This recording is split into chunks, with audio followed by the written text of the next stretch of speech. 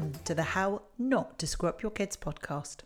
So, pour yourself a cuppa, find a comfy seat, and enjoy the conversation.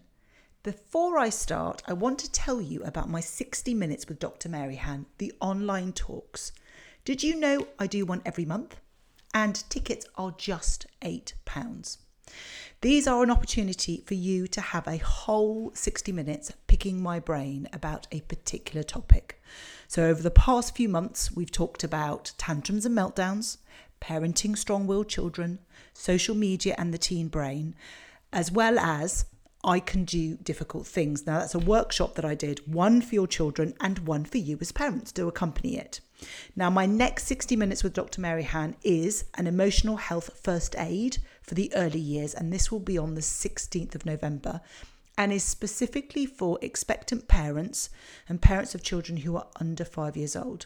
Now if you've missed a topic, and trust me, there are a load more topics than I've talked about, and you want to know more about them and you want to catch the replay, which you can do for just £8, then you need to head over and you can buy the recording at www.drmaryhan.com, and you'll click on the top one of the links that says 60 Minutes with Dr. Mary Han.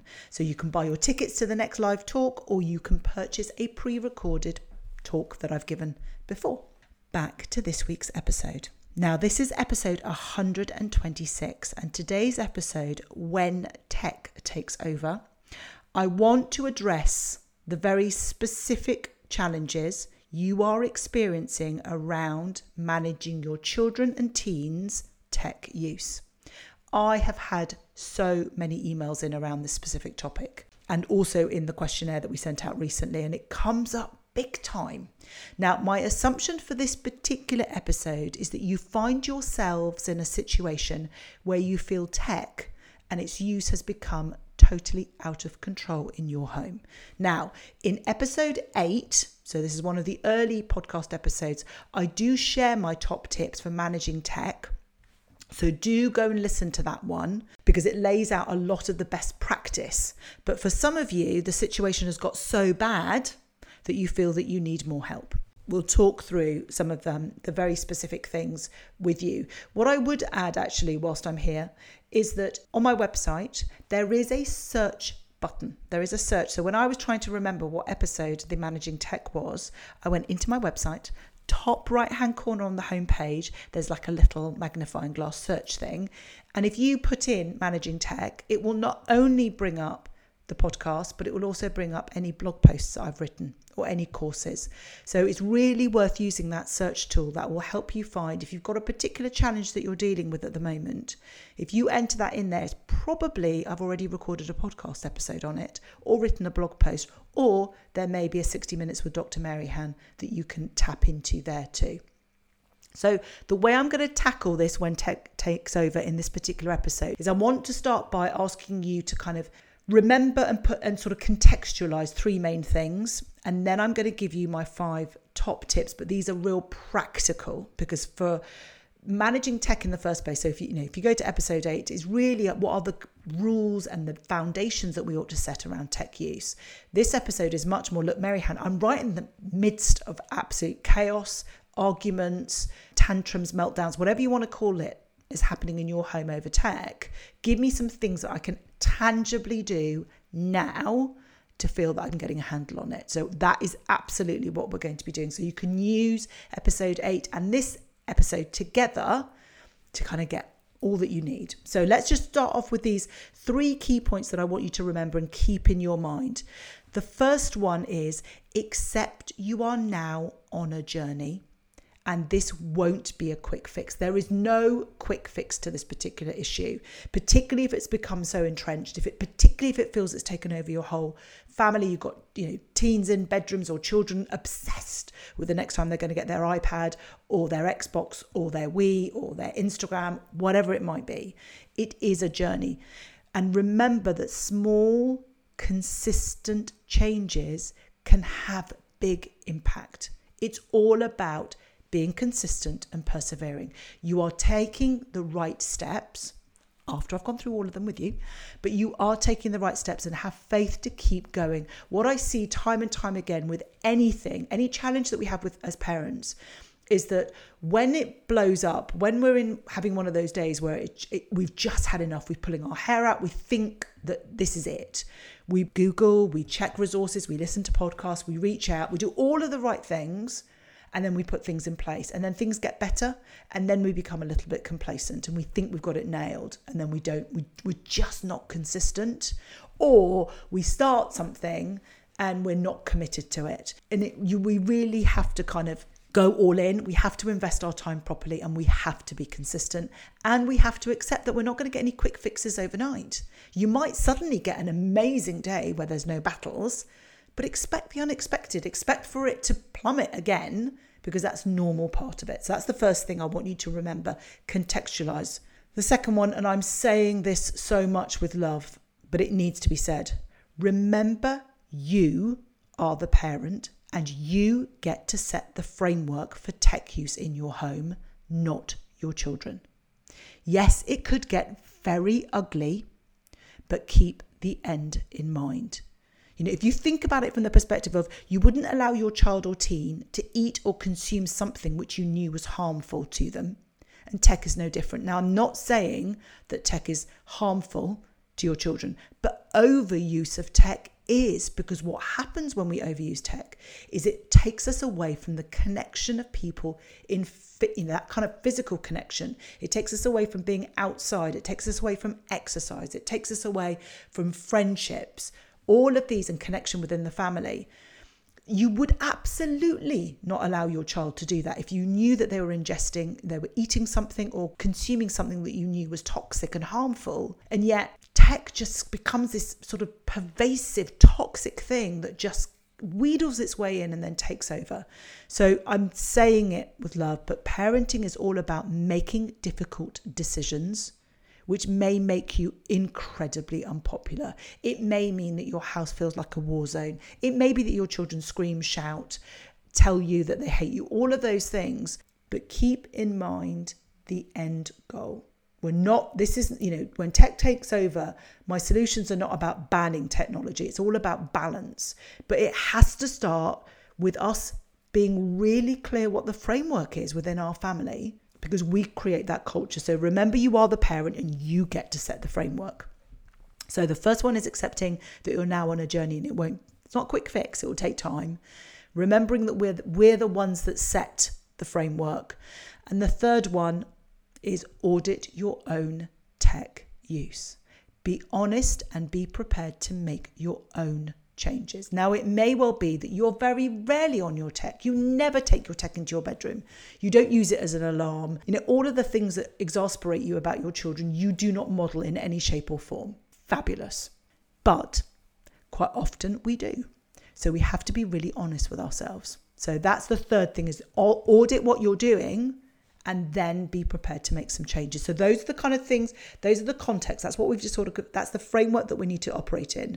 So what can we do practically? Let me give you my 5 top tips. And it may be that you need to do all 5. It may be that you need to prioritize different things. And as usual, we will put this all together so you can access it in the top tips. The first one is understand your child or teen's tech use.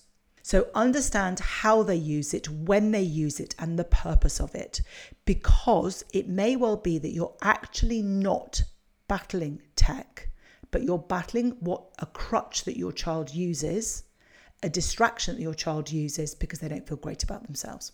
And that comes from observation. I'm telling you, remember, we've accepted that this is a journey.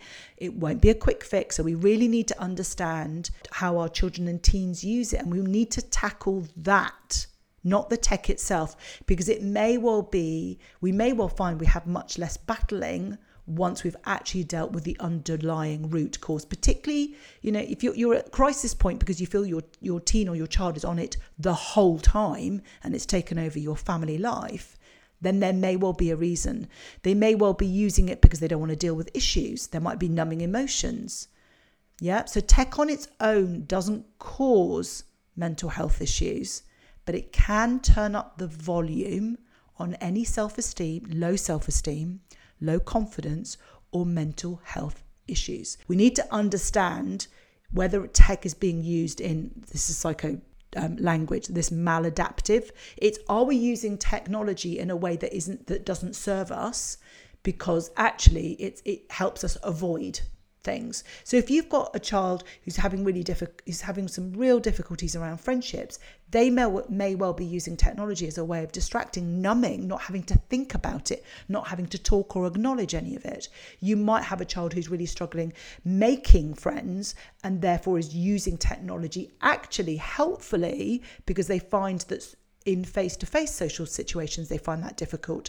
But online, through games that you have vetted that are safe for them to be using, that they're gaming online with the right people, might be a good way of beginning to sort of help with that social connection.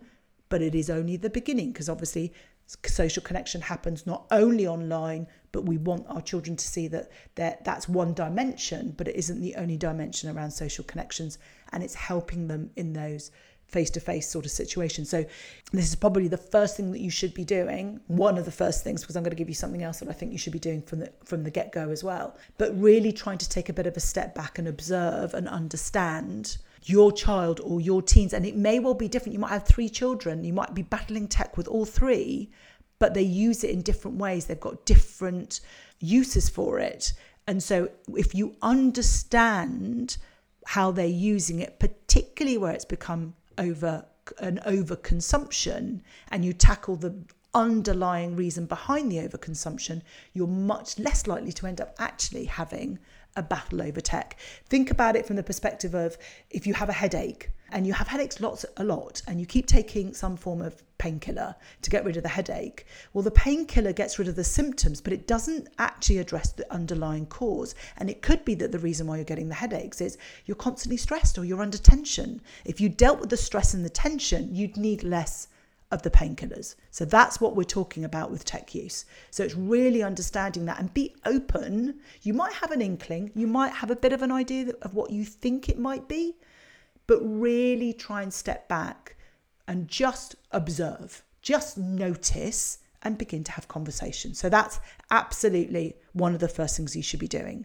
The second thing that you should be doing, well, the thing that I think you should be doing along the same lines at the same time, is start with the big rocks. Now, we've all seen that video, haven't we, of the teacher or some lecturer. They've done in multiple versions, where they show you a glass jar, and it's got rocks, big rocks, it's got smaller rocks, it's got sand, and they ask you, like, what do you put in first?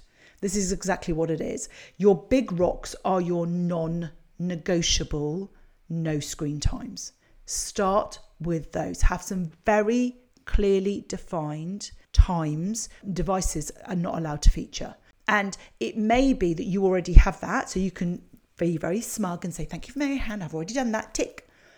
But if you haven't, or you have some non-negotiables already, but you'd like to expand that, then that's the first thing that you need to be doing at the same time as understanding how your child uses the tech. So it's put your big rocks in. Now, I'm going to add some specific things to this big rock. So from my view, a big rock, and a fundamental big rock, is no mobile phones, no tablets, no iPads, no laptops, no electronic devices should be in bedrooms, full stop. I say this all of the time, and I'm very passionate about this, and I feel very strongly. They shouldn't be in your rooms. They shouldn't be in your children's rooms. Unless you are somebody who has a job in some form of emergency service where you need to be contacted and you have no landline that you are able to have in your bedroom in order for that phone call to come through, there should be no tech. You're on a back foot the minute you are using those things and you have them in your bedroom and you do the whole, yeah, but I need it because I'm a grown up and I have this. That's where the chink in the armor comes in, because the children and teens are much more likely to do what they see than what we say. And if we start showing double standards, that's where the arguments begin to come in. Now, clearly, if you're working, if your role requires you to be accessible, then that should be a very straightforward explanation. But other than that, that should absolutely be a big rock. There should also be a big rock around mealtimes. Goodness me, that's a mouthful. There should be no devices at mealtimes. No devices at mealtimes is the minimum. No devices in bedrooms at night. So those are my two absolute non-negotiable starters. The third one I would have, personally from my family, is no devices around specific family time that we have each night, an earmarked time when both my children are home where we spend time together as a family. So again, no devices in that time. But you can do what works for you in terms of what are the rocks in your particular family. But let me just give you a couple of tips around the rocks. When it comes to having these non-negotiable times, you have to deliver on that and you have to be consistent in the application of that, including yourself. So that's the first rule. And then the second one to make it easier is out of sight, out of mind. Don't have tech and devices just placed to one side, because what will happen is even if you've got them on silent, things will vibrate, notifications. Maybe you're expecting an email from work, and it's all too easy to just find yourself sliding over and just doing a quick check. And then before you know it, everyone's then checking their phones. Have somewhere, depending on where you eat in your home and how that works and what logistics you've got, but have the devices where they cannot be seen, where there can be no flashing light as a notification comes through or a vibration or anything, so that you and your children and your teens can be 100% fully present in whatever it is that they're doing at that time. So understand how and why your children are using their tech the way that they are. Start with the big rocks, the non-negotiables. Then I want you, this is more of an overview as well as a practical day-to-day, is I want you to shift your parenting around tech from a monitoring, how long are you on it, what are you using it for, so that we're almost policing and we're taking on that role, and instead try and take on a more mentoring role, a role that is much more collaborative, much more help me understand what it is that you're doing on your devices. What are the blogs that you're reading? What are who are the vloggers and the influencers you're following? What are the memes that you're looking at? What are the YouTubers you're looking at? So what you're trying to do here is, and I've said this before, we're trying to get a bit of a glimpse through their lens into their world, because that helps us understand. It helps us with the first point in terms of understanding how and why they use the tech the way that they use it. And it then it helps us with some of the other points in terms of, setting out new frameworks, because it becomes much more of I'm trying to step into your world. I'm trying to understand how important this is to you and how you use it. And that will be better received than when we take on this sort of police person role, this vigilant role of I'm monitoring, I am checking what you're on, I'm checking how long you're on it for, and I'm screening everything. And instead we're trying to do, it's just a shift, which makes such a big difference to their willingness to open up to us. Now, it may well be that you're at crisis point at home at the moment with tech, and this particular piece is really difficult. Remember the points that we talked about, except you are now on a journey and it won't be a quick fix. For some of us, the journey will be supremely long and it may take you 12 months to get to where you want to be. For others, it might take you 12 weeks. Some might take 3 weeks. We just don't know. So it's about being patient. It's about being accepting and just knowing that if you're consistent, if you keep reaching out, if you've got children or teens who have pulled, the wall has gone up. Well, the wall's probably gone up because of the way that you've approached it previously, or not approached it because you've not wanted to kind of engage in that because you felt it's going to be confrontational. It's that accepting where you are. Psychologically, you've put a line in the sand. You're not saying that to them necessarily because that can be confrontational, but you've said, this is a line in the sand. I'm not going to keep doing that anymore. We're going to do things differently. From this day forward, I'm going to do something differently. I'm going to be consistent. I'm going to communicate. I'm going to reach out. I'm going to mentor. I'm going to try and understand and observe. I'm going to put my big rocks in, and I'm going to accept that I'm going to get some pushback on that, but I'm the parent and that's a non-negotiable. And everything else will take me time. So I think that that's kind of a really crucial thing. So we're observing and understanding how they're using it. We're starting with the big rocks. We're shifting the way that we parent in this particular aspect of our children's day-to-day lives to it being less of a policing, monitoring, vigilance to more of a mentoring. And then it's about being creative to help our children and teens find new interests to run alongside their use of tech. It's all about balance, yeah? And you maybe along the way, you might find a new interest. If we've understood how our children are using their tech and why they're using it, then it may well be that it's become their go-to bucket emptying, distraction, numbing, and then when they're off it, their mind is busy when they go to bed.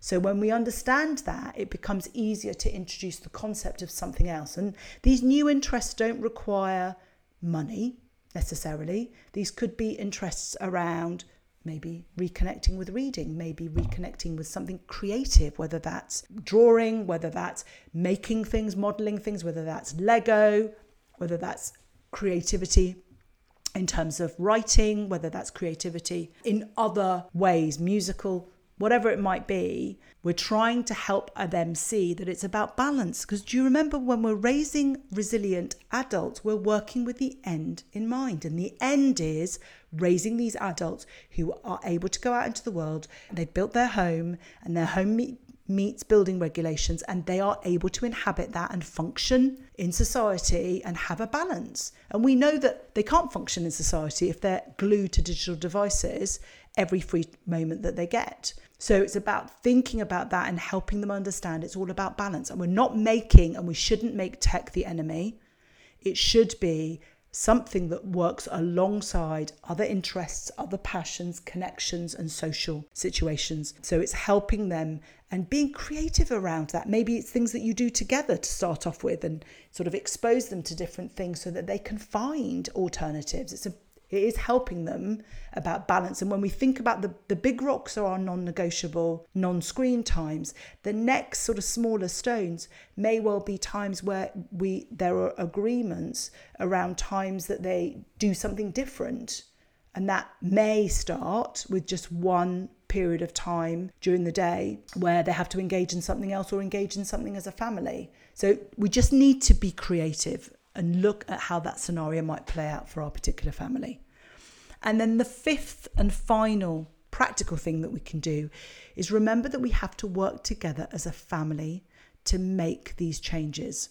Yeah, so we're looking at what can we do as a family. We've got our big rocks. We bring those to those Sunday family meetings that I talk so often about. This sort of, I've noticed that we're coming away from our big rocks that we put in place around managing tech, or I'm noticing that we're battling constantly around the use of tech.